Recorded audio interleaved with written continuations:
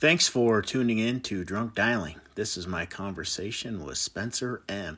He is a sober, active member of Alcoholics Anonymous. Reminder, this podcast is not endorsed by AA. We are just a couple of drunks trying to navigate this world of social distancing. Enjoy! Thanks, Spencer, so much for joining Drunk Dialing here. You and I just dialed in. You and I share a friend in Tim, who's my sponsor now, and it sounds like you're well traveled. Spent a lot of time in the program in Memphis via Red Lodge, Montana. Got a home group. Sounds like you sponsored some guys. Been all over the world. You want to kind of just share whatever you want to about your story and what brought you in, and just a little bit about yourself?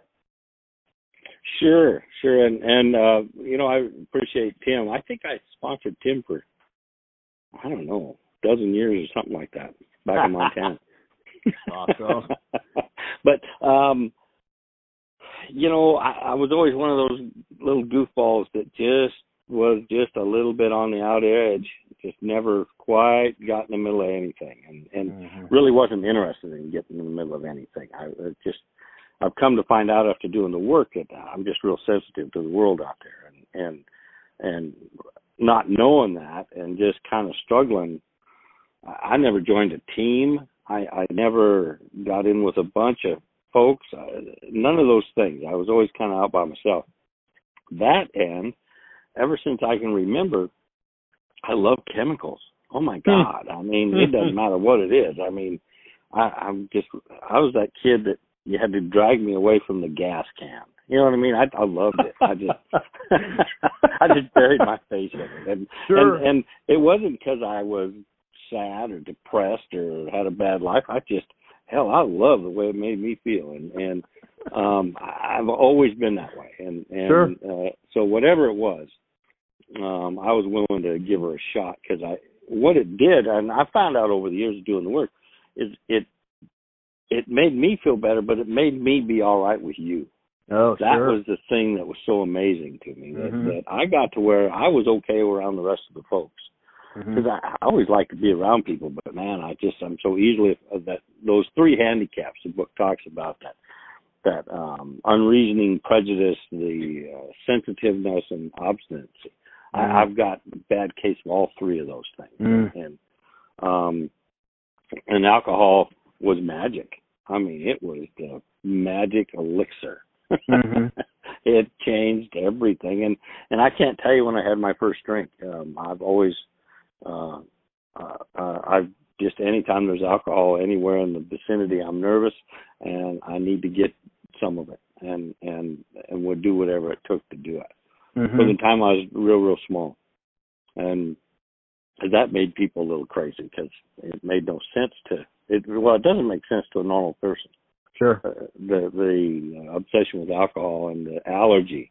That allergy part is the thing that really interests me and probably saved my life, was because I come to find out it really wasn't my fault. I didn't ask for this thing. This is not anything I asked for, brought on, any of those things. It was the card I was dealt. But man, it took a long time to get to that point. 7 kids, 4 sisters, 3 brothers. I'm the only one. My mom, dad, as just straight and narrow and solid as it gets. And so I really stuck out. Sure. I mean, really stuck out. And so it was difficult, because I drank and used whatever I could get. And I'd use my resources, and then, of course, I had to use your resources. And that brings in a whole other area of, being a liar, cheat, and a thief. And not because I wanted to be. I knew better. I've always had a conscience. It always bothered me. But the obsession and the need for alcohol always overruled it. Always. I could justify whatever it took. And I've always been pretty smart. I've never had any real issue figuring stuff out if I was interested in it. If I wasn't interested, you couldn't make me do it. Sure. It was all or nothing.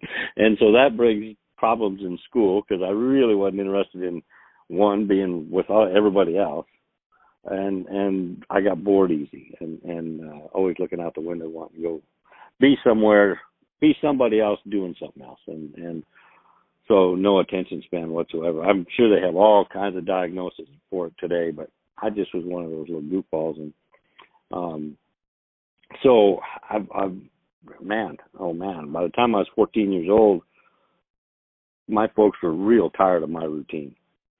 They couldn't trust me with anything. I was stealing cars.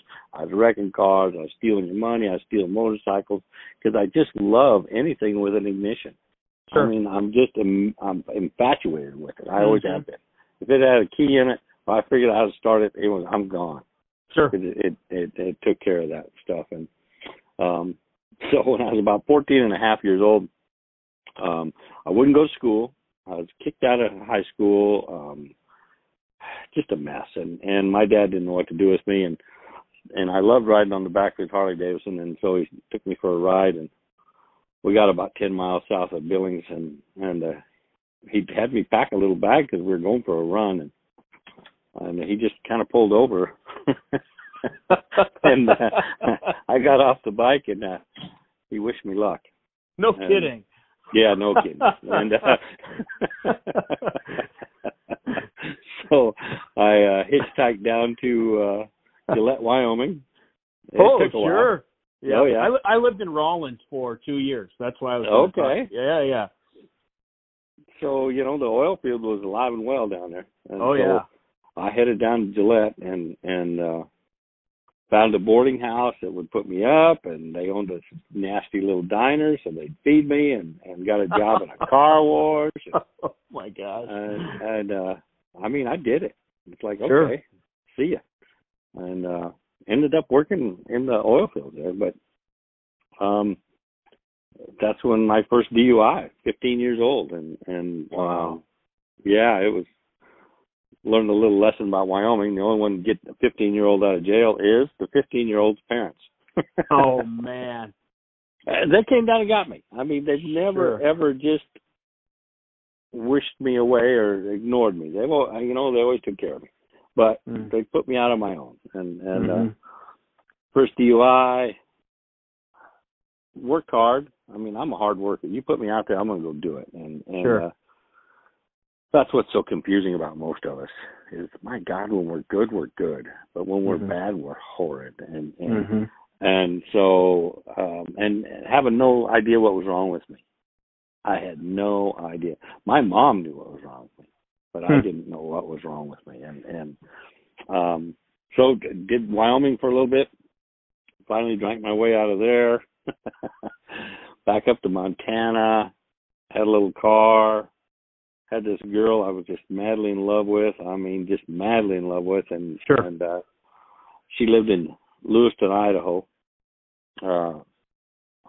She was friends with some other people in my family, and I just was obsessed, and so I'd work in Wyoming, then I'd drive over to Lewiston, Idaho to go see her, and then drive back to work. Sure. It's kind of a long drive, but we kind of went on and off, but she knew I was in trouble with drinking and using and all that stuff, and I started blacking out. And I started blacking out bad, and I was about 17 years old, and it was getting real bad, and I knew I was in trouble, and my folks had moved to Ennis, Montana, which is a little tiny place over in southwest Montana. And I called them up, and my dad said, "Come on, but you're going to go back to school." Like, really? Okay. And when you're in that shape, you say yes to everything. Sure. Yeah. Oh, okay. I'm in. Went back. He detoxed me. Took about 5 days, shaking and sweating.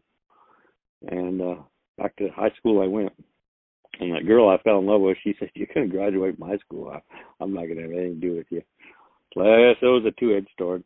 And did that. Lived in a little town. There was 31 people in my graduating class. Jeez. I'd been out on my own for 2 years. And all the rest of these kids had all been raised together. Sure. Their whole lives, right?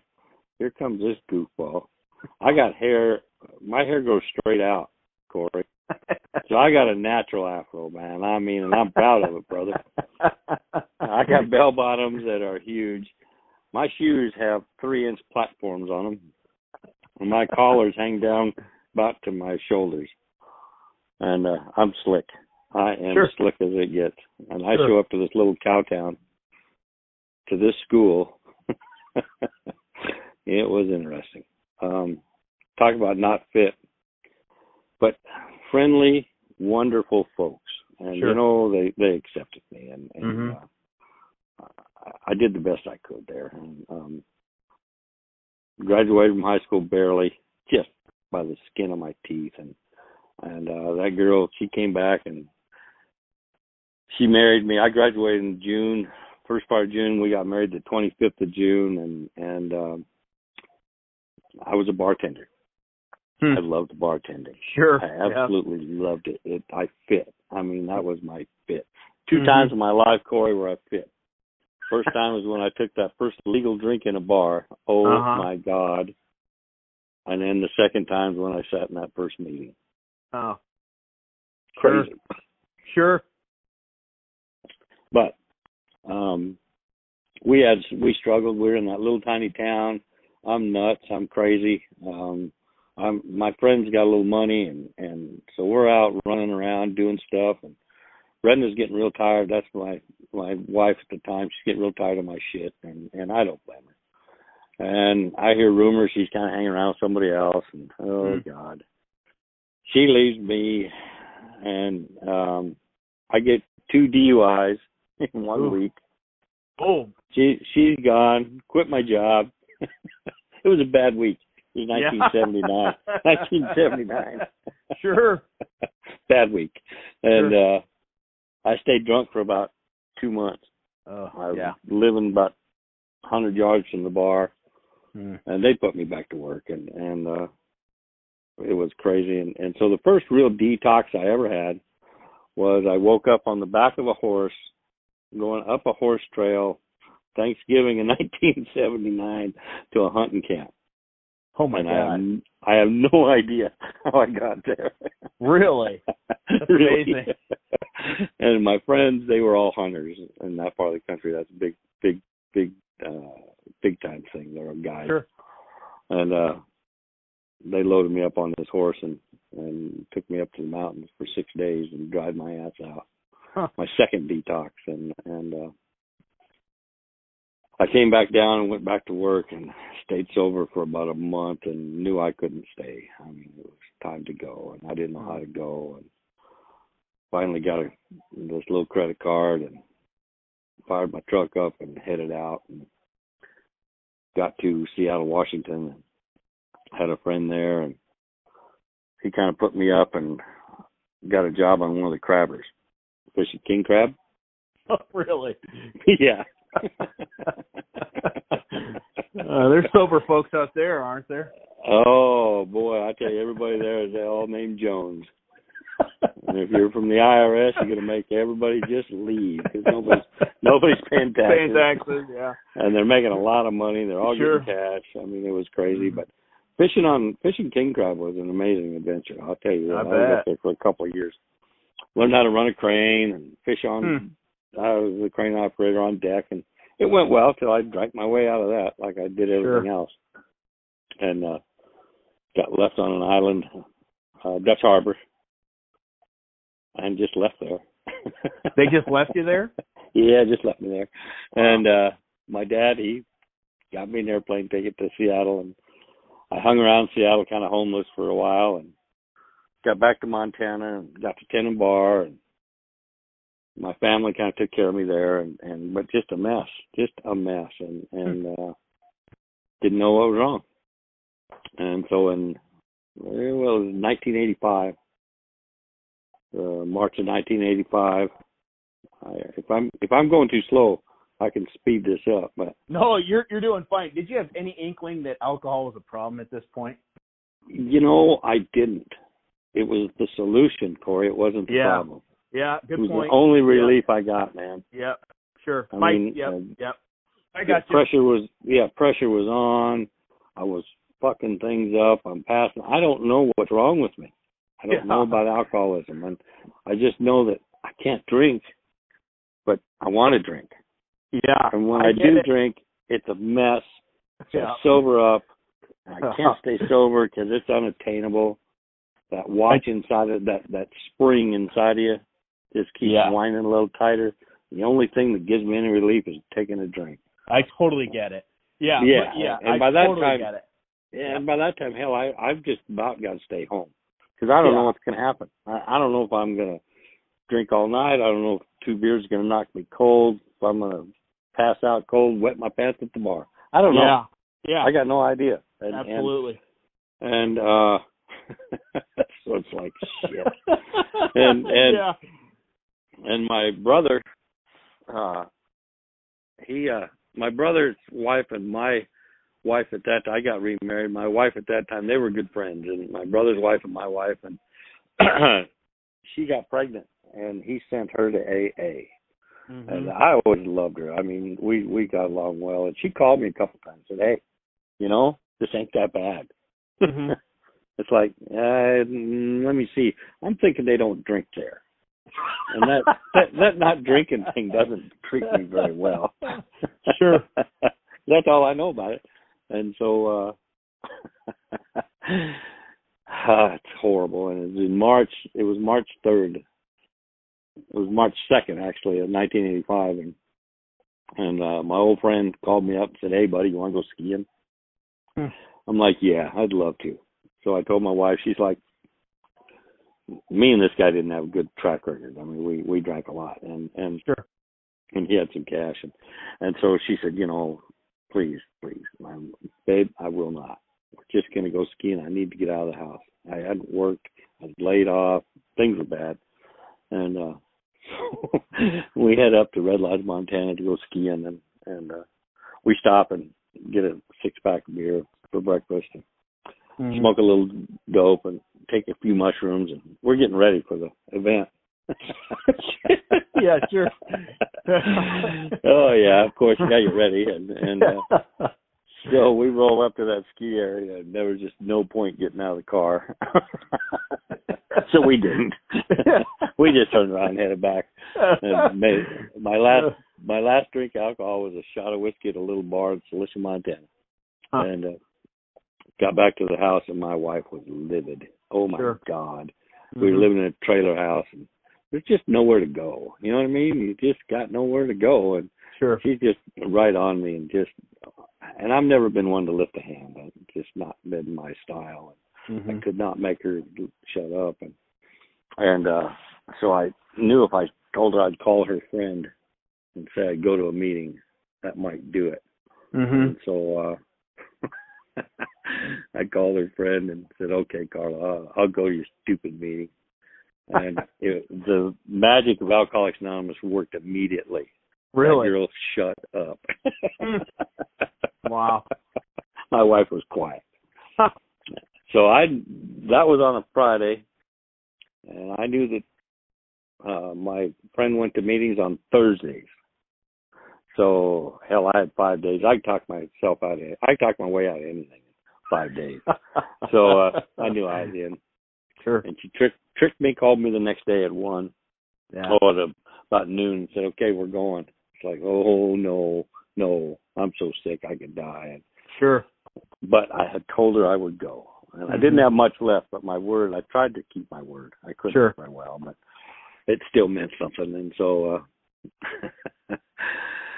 oh, God, she drugged me to that stupid meeting. And it was an old-timer. He never went to the afternoon meetings. It was a 1 o'clock or 2 o'clock meeting on Saturday, and he never went to those. But somebody called and let him know there was a wet one on the way, and he couldn't resist. Oh, yeah. Wayne Bramble, rest in peace. We called him Archie because he was an Archie. He was just bigoted and foul-mouthed and opinionated, but loved AA, man. Sure. And he chaired my very first meeting. Huh. And I remember it well. It was an amazing thing. What happened was they had a first step meeting, just your regular first step meeting. But the magic of that was the first time ever I was sitting around a bunch of folks, and they were telling me about their drinking. Sure. Not about my drinking. Mm-hmm. And that was amazing because that had never happened before, because I'm still in the penalty phase. You know what I mean? I'm going because I'm in. Right. Because we've all been there. You know what I mean? Yeah. You get the first phase is the penalty phase. Yeah. And I'm going because I'm in trouble. That's why I love asking newcomers. I just always love to just go up to them and just, what'd you get caught doing? That's a good one. Well, and it's always fun because their eyes get big. Like, how'd you know?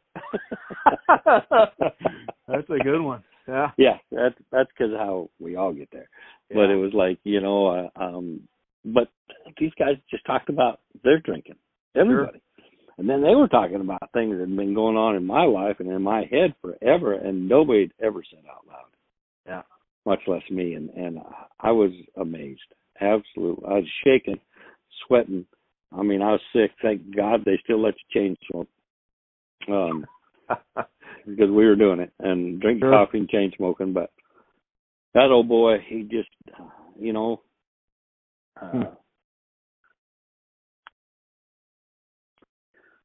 it changed. Mm-hmm. I've never had another drink. Crazy, huh? Hit the sweet spot, huh? I've never had another drink. Amazing. Since that day. Now, that's the only thing I didn't do right, that I did right. Sure. I've done everything else. I'm not a joiner. I don't surrender well. I don't take direction. Sure. It's my routine. And so I didn't do anything except for the fellowship. But he told me one thing that I've never forgot, Corey. Sure. Was, listen, Spence, for guys like me and you, the answer to a drink is always no. Yeah. You got that? And, I did. I got that. And that changed. That was the game changer. It wasn't any deep psychological thing. Wasn't worried about how I felt, what I knew, none of that stuff.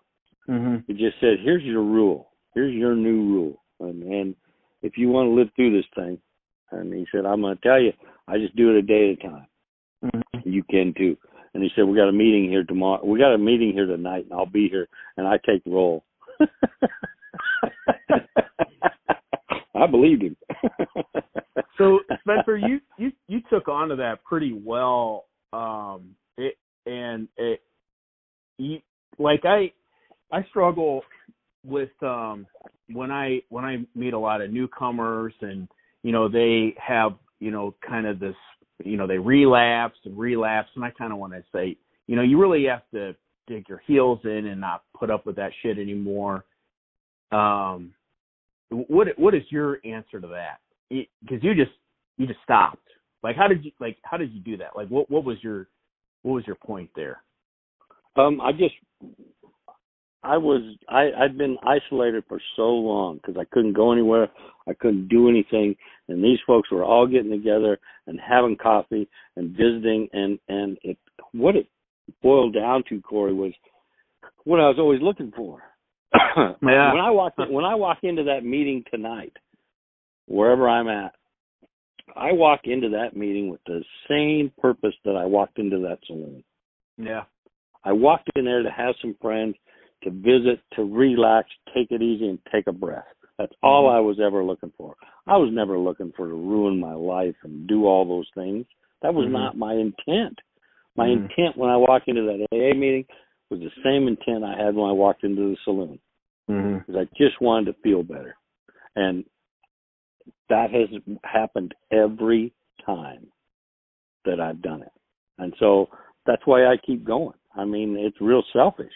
It is because I feel better no matter what. And I found out it doesn't matter if they're even speaking English.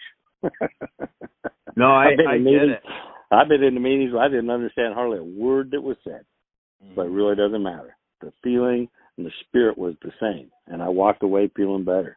And so with the new guys that are coming in these days, everybody's looking for sponsors and they have treatment center stuff and they got all those things, and mine's stays pretty much the same. If you're done, you're done. If you're not, go drink. Go get done. Don't waste my time and your time. I'm not interested in it. If you're done, great. This is for people that don't want to drink anymore. Yeah. If you want to drink some more, go drink some more. There's a lot of people out there. There's a lot of places to go drink. Shit, get after it. Here's my phone number. Yeah. Well, no, ready. I don't even give them my phone number. Yeah. I don't want them anywhere around me. I don't like talking to drunks. To people that are drunk. I just don't. In fact, I don't. You want to talk to me? You can talk to me sober. You want to you're drunk? Call your drunk friends. I'm not interested.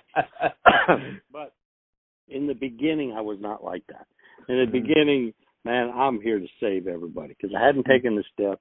I didn't have a sponsor. I didn't have anything, but I had the fellowship, and I loved the fellowship. And my sobriety date is not that date. My sobriety date is February 14th, 1987, and because I had to have a little marijuana maintenance program. Sure. You're not taking the steps. You're not doing the work. You got to take the edge off. And I wasn't drinking. I did not drink. But the reefer wasn't near so hard on me.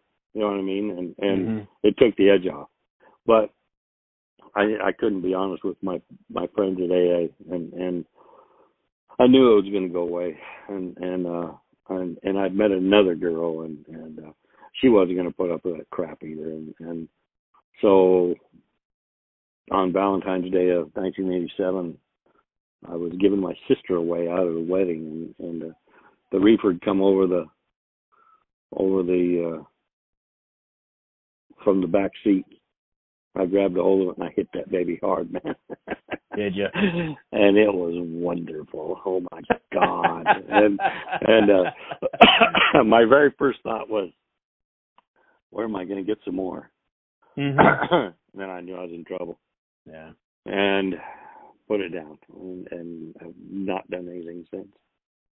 But the drugs, when I made a decision to quit, I just quit. I was never able to do that with alcohol. I had to have some help, and that's where the fellowship. And then finally, at about 4.5 years sober, I'm doing everything I know what to do, except for surrender to a sponsor. I'm going to meetings. I'm trying to work with others. I'm in service. I'm just doing everything I know what to do, and I'm nuts. I'm out. I'm stark raving sober. You know what I mean, Corey? Yeah. Stark raving sober. Absolutely. And I'm nuts. And there was this group that had started in Billings, a couple of years earlier than that. But they were different. I mean, goddamn, these guys, they're wearing coats and ties. There's this guy telling them what to do. I mean, it's like, no, I ain't doing that shit. But, man, we'd be sitting at the restaurant, and here they'd come, laughing, giggling, playing. Oh, my God. And we're sitting over in the corner judging them. That's the best I got. And it's like, shit. And so I badmouthed the leader of that thing for, a couple of years, John Scott, or John F. And I'd badmouthed him to everybody I knew. I went to meetings with him at one meeting. Before he started this new group, we went to the same meetings, but I'd kind of stayed away from him. And then he started the recovery group, and it's like, oh, no. And at 4.5 years sober in the fall of, 19, must have been 89. And shit, I'm crazy. And they had a first Saturday thing where they brought speakers in. And it was a big deal. They had a Friday, a lunch on Saturday, and a meeting on Saturday night. I loved them. I'd been to a few of them, but I wasn't willing to join up with these guys. And so I'm crazy. I'm nuts. I'm out of my mind. I just called John up, and he said, "Man, I've been waiting for this call. Come on over." That's awesome. And so I headed to his house, and we sat in the basement. We made a deal. And he said, "Listen, pal, I work with people in Alcoholics Anonymous that want to get better. I'm not interested in the ones that don't. And we got to make a deal here. This ain't AA. This is sponsorship. And there is requirements.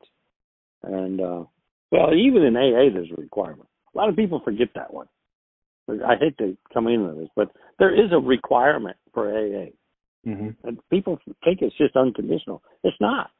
It says it's the only requirement, but it's a requirement. Sure. It's a desire to stop drinking. Yeah. Period. Sure. If you got that, great. If you don't, get out. Go. Right. There's a rule here. Yeah. And so John asked me two questions that if I was willing to, if his direction was, if I take his direction, and that if he had permission to delve into any area of my life. And what was the question? It was if his judgment was infinitely better than my judgment. Yeah. When it came to my life. I did not want to say yes, but I didn't have a better answer. So I said yes, and from that day to this, he's been my sponsor. I call him on Tuesdays at 8:30 in the morning, and he answers. And man, that's when it got good, Corey. That's awesome. When it got good. That was the surrender. That was the surrender to a power greater than myself. And it was a conscious contact. My phone call was 9 o'clock every Monday through Friday.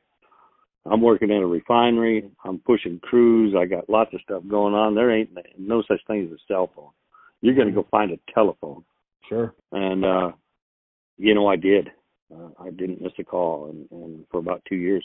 And we went to 5 meetings a week. I went to the meetings he went to.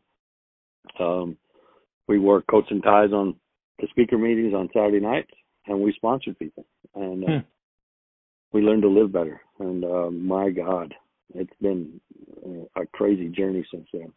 And it's been wonderful, and it's been horrible, and it's been great, and it's been scary. It's been all those things, but it's just been life on life's terms sober. And an immense amount of joy about it all.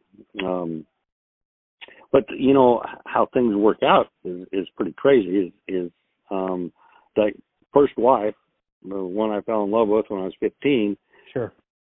Well, she got remarried, and I'd slipped back from Alaska for just enough time to had a daughter, but she married another guy because he was a lot more stable than I was. You know what I mean? He was going to stay. You never knew what I was going to do, and I wasn't 100% sure that was my daughter, but I was. Sure. But my amends to her was leave her alone, and I did the best I could to do that. She always stayed in contact with my folks, though. My folks loved her way more than they loved me. Sure. and justified. I mean, so I'm about 10 years sober, I think. 15 years sober, maybe. I don't remember. But going along, and I have a couple little dogs. I live in this beautiful neighborhood. Got a great job. I've started a coffee roasting company. I'm going to meetings. It's going along pretty well. That wife and I, that third wife, we're doing okay, but she never did like the fact that I joined the recovery group just because of their sponsorship style, that strong sponsorship, that structured sponsorship. She was not interested in that one tiny bit, and I didn't have any choice. I knew that's what I had to have. So we kind of drifted apart. And I'm walking my dogs around this park over there close to my house, and I look over, and there's that first wife and two gorgeous kids and a beautiful daughter. Whew. And I just marched over. Hey, how are you? And there was terror in both of our eyes. And those kids are looking at me like, who in the hell is this? And that girl just looked real familiar. Oh, my God. And just like me. And so that was the beginning of another whole chapter. Holy moly. My third wife and I, we got divorced and split everything up. And started seeing Brenda. Her husband had got real sick, and they got a divorce, and she was taking care of him still, but he got kind of like ALS, where it just degenerates. Sure. Just gets worse. And Paige, our daughter, had turned 16, and Brenda called me and said, I'm telling her about you. Sure. Like, oh shit. Okay, come on. And so Paige called me up, and I said, what do you want to do? She said, come get me. I said, okie dokie. And had a gorgeous 91 Z28 Camaro, and fired that bad boy up and went over and picked her up, and we went for a drive, and we had a visit. And we had a great visit. And it's been really good from that day to this. Wow. That's amazing. Yeah, just from that day to this. And 2004, divorced, finished a big project out at Exxon, and the guy I was working for had some contacts with Halliburton Company, and I'd done a real good job for him, and he taught me some stuff about materials and just about some different areas of the refinery. I was a crane operator and a labor foreman for years. But he asked me, he said, do you want to go anywhere? I said, yes. He said, you want to go to Baghdad? I said, wow. Yes. I was 15 minutes later, I was hired. Wow. I mean, he knew some folks. And Brenda and we'd been seeing each other on and off quite a little while by that time. And so I took my stuff and stored it over at her place and headed across the water. And my sponsor, I told him I was going, and he said, well, that's all good, but if there's not a meeting over there, you're starting one. Really? I knew how to start a meeting because I was with him for 20 years. Sure. When we started the recovery group. I knew what it'd take, and so I got over there. Of course, there wasn't one anywhere, and I got to feel how things worked over there, and got with a chaplain and sent out an email that if there was any friends of Bill interested in a meeting, I would be in the Republican Guard Palace under the big green dome with my big book. No kidding. At 7:00. So I headed over to the palace, and the Marine Guards are like, you can't sit here. Because it was right over by where the big diplomats were all hanging out. And I showed them my book and kind of told them what I was doing. They said, you'll be fine, sir. Stay where you're at. And 3 goofballs show up. No kidding. Yeah, 3 guys show up. And you friend of Bill's? Yeah, I'm friend of Bill's. And 2 more show up, and we take off, and we go find a little room, and we have us a meeting. It was the first meeting of the Sansa Recovery Group. That's amazing. It's still going. Sansa Recovery. Wow. Yeah, if you look it up on the internet, it's meeting at the embassy there in Baghdad. That's awesome. We were the first registered meeting in Iraq. That is awesome. And we met 3 days a week. I was there for 4 years. And we met 3 days a week and man, had some great experiences. Oh my God. Got a whole new career out of it. Just crazy. It was about carrying a message over there and powerful. Real powerful. When you got these guys and they're in that horrible situation, they come in and there's a meeting. Sure. And they come in, put the rifles down, you sit down and say that serenity prayer and read how it works. And you just feel the atmosphere in there. You just feel it. It was crazy. I mean, crazy. Met some great folks. Like I said, it's still going. It was a great experience.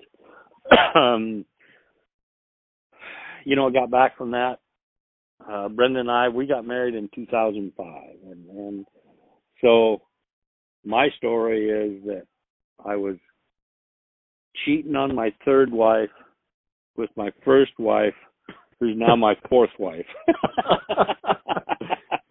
To be honest, Spencer, I don't know that that's the weirdest story I've heard in AA. But it's no, up there. There's all kinds of them. But, and she's right here with me today. I mean, that's awesome.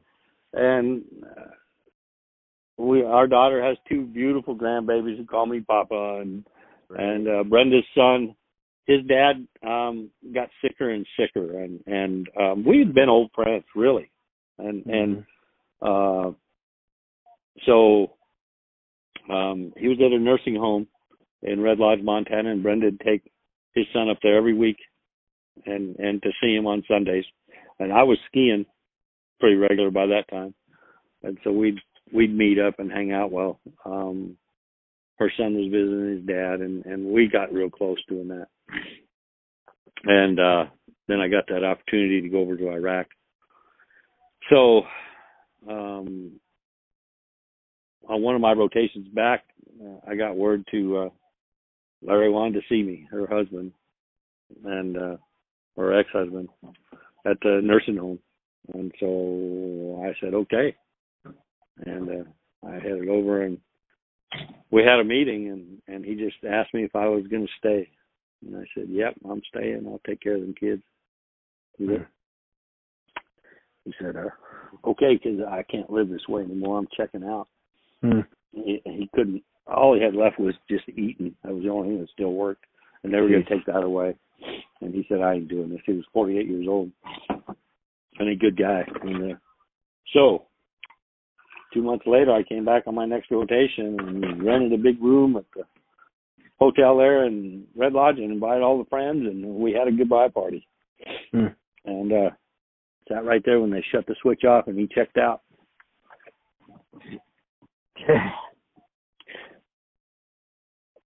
Crazy, huh?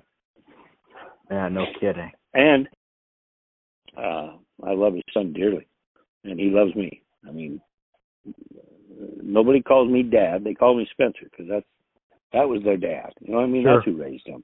Absolutely. I respect that 100%. But those are my kids. Sure.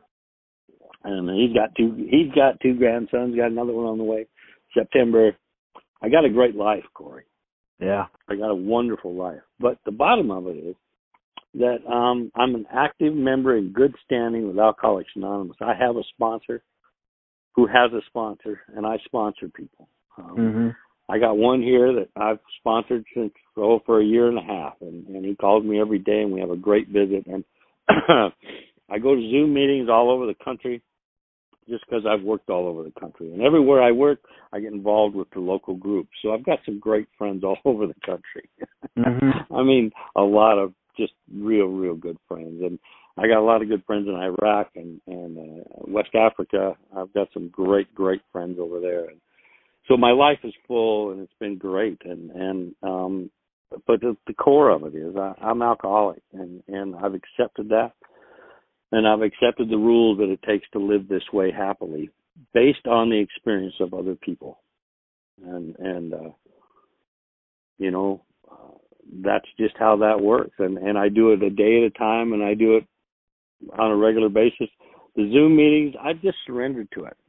I just surrendered to, that's what we got right now. And if I go to a regular meeting, I don't want to get my wife sick.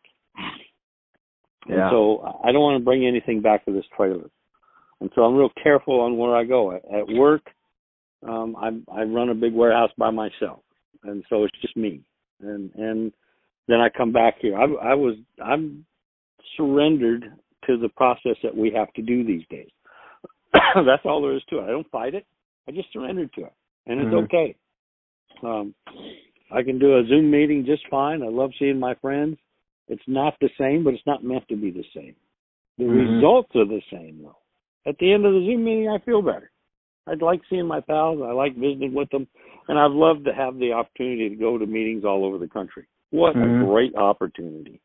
And so, last night I was at my home group in Billings, Montana, at the recovery group.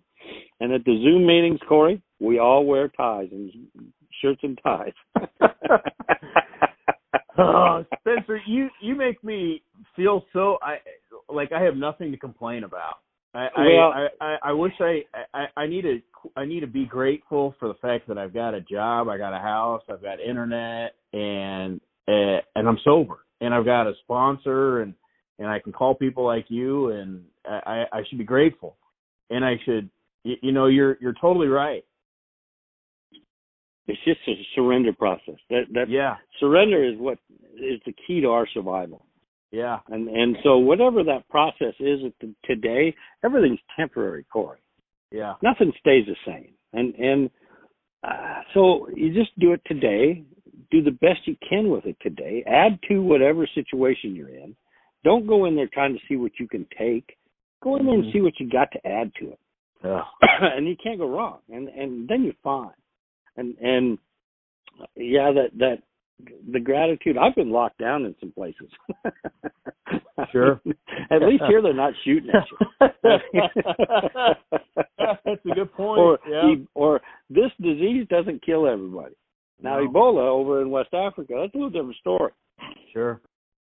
This one, it's going to make a lot of us sick, and it's going to kill some of us. But this is a good practice step. If we ever got to have a practice step on how to do this shit, there's not a better way of doing it. Yeah. Now, we failed miserably. That's a good point. Yeah. Well, failed. Yeah. I mean, we get an F on this one. Yeah. But, we got a chance of getting it right. And I think we will. Really, I do. I think there'll be some great things come to this. I love watching the families here in the RV park. Sure. The kids are all playing with each other. Moms and dads are out walking. Everybody's eating dinner at home. There's some things going on here that weren't going on. And so that's interesting. But as far as the recovery community, I feel sorry for the ones that are brand new sober. But if they get into the meetings and they get into Zoom, we'll talk to you. We'll call you. And then there's nothing that says we can't go meet with you. Mm-hmm. You know what I mean? That one-on-one stuff is still good. Yeah. And that's what a lot of my friends are doing is the ones in Billings, especially that have the large sponsorship lines. They just meet with 2 or 3 of their guys, have some lunch, and visit and talk to each other. The one-on-one is still alive and well. You just got to make the effort. It isn't like you can't do it. I mean, get out there and take the precautions. If they're sick, stay away from them. If they're not, shit, jump in, wash your hands when you're done. I mean, you're totally right. The only limitations on this thing, Corey, are the ones I put on it. And so do the best I can with it. The last little story was Brenda I've got my daughter's in Florida and our son is in Montana. So Brenda kind of goes, she's retired, and she kind of just goes where she wants. You know what I mean? Goes and hangs out and helps these girls. And over here, well, she was in Montana and everything locked down. Mm-hmm. And it's cold and it's snowy and she's by herself. She's 60 miles or 40 miles from the kids, living in this little tiny town. And we can see nobody's going anywhere. Sure. I mean, everybody's locked down. She flew from Florida to Montana and was kind of sick for about 2 weeks. Not any of the classic symptoms, but just wasn't well. Sure. And she said, I'm not getting back on an airplane. Sure. I'm not doing it. And I'm sitting here by myself, and we got reduced hours. They're paying me the same, but we're working less. And I have a beautiful 40-foot Winnebago Class A diesel pusher motorhome. Nice. And I said, babe, I'll come get you. She's like, what? I said, have your bags packed. I got 4 days off coming up. I'm on my way. So I fired this dude up and drove over to Red Lodge. 3,300 miles round trip. Wow. And so drove to Red Lodge, pulled up, I said, put your stuff in. I'm not even going to shut it off. Turned around and we came back home, and she's been here with me ever since. But it's a classic quarantine rig. Yeah. The only time you got to get out of this thing is to put diesel in it. And I had it set up where I could pay at the pump. That's awesome. And we never got out. I mean, we just it was really enjoyable. We just had a nice time. We cruised down the highway. We'd stop at a rest stop or a truck stop, have dinner, spend the night, get up, shower, have breakfast, fire this dude up, and head down the road. And so, quarantine rig. A quarantine rig and real comfortable. I have a cargo trailer with a couple of Harleys that I bring with me, and got a couple of rigs, a couple of cars here so she can drive around, and it's a good life, Corey. But the bottom of it is I never forget who and what I am, because what kills most of us, Corey, I'm going to tell you exactly what has killed most of my friends. Mm-hmm. Good living. Mm. Prosperity. Sure. Prosperity's killed more alcoholics than desperation. Let me guarantee you. And I never wanted it. When it talks about those traditions not to be spoiled by my gifts, they're not kidding you one tiny bit, because that's what kills us. Complacency and prosperity.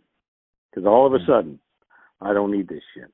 Yeah. All of a sudden, hell, I'm living beyond my wildest dreams. What was I thinking?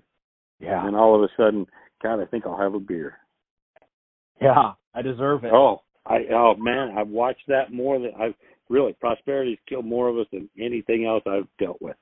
Yeah. And that always scares me. The new guys, I got a car, got a job, back in the big bed. It's like, oh God. No. Or when I had a guy sponsored 28 years, he called me up, guns to his head. I mean, he's got a gun in his mouth, and got a great job. He's a dog trainer. Everything's going wonderful, and he just hates everything. Mm. And he called me, though, before he pulled the trigger, which is sweet. I hadn't heard from him for a while. And we just got busy. We just got busy right there on the phone going down the highway. Oh, my God. He's all right. He's all right. But it was the best phone call because there was desperation there. I had something to work with. Sure. Got another one's 29 years sober. Millionaire. Things are well. He quit AA last fall. Sure. It's like, oh, God. There's nothing I can do with that. Yeah. Nothing I can do. So, when we think it's the worst, might not be. When we think it's the best, might not be. So, that's Chuck C again. But anything else, Corey? That's about all my stuff, buddy. No, Spencer, this has been awesome. I really, really appreciate this. I'm so grateful for your time. Absolutely. I'll see Tim hopefully in February. We go to a men's retreat down in Texas. Yeah, well, I absolutely appreciate this. I hear a lot of him or you and him. So thank you very much. You are welcome, my friend, and take care of yourself. If you need something, feel free to holler at me. Thank you very much. Have a good day. Take care.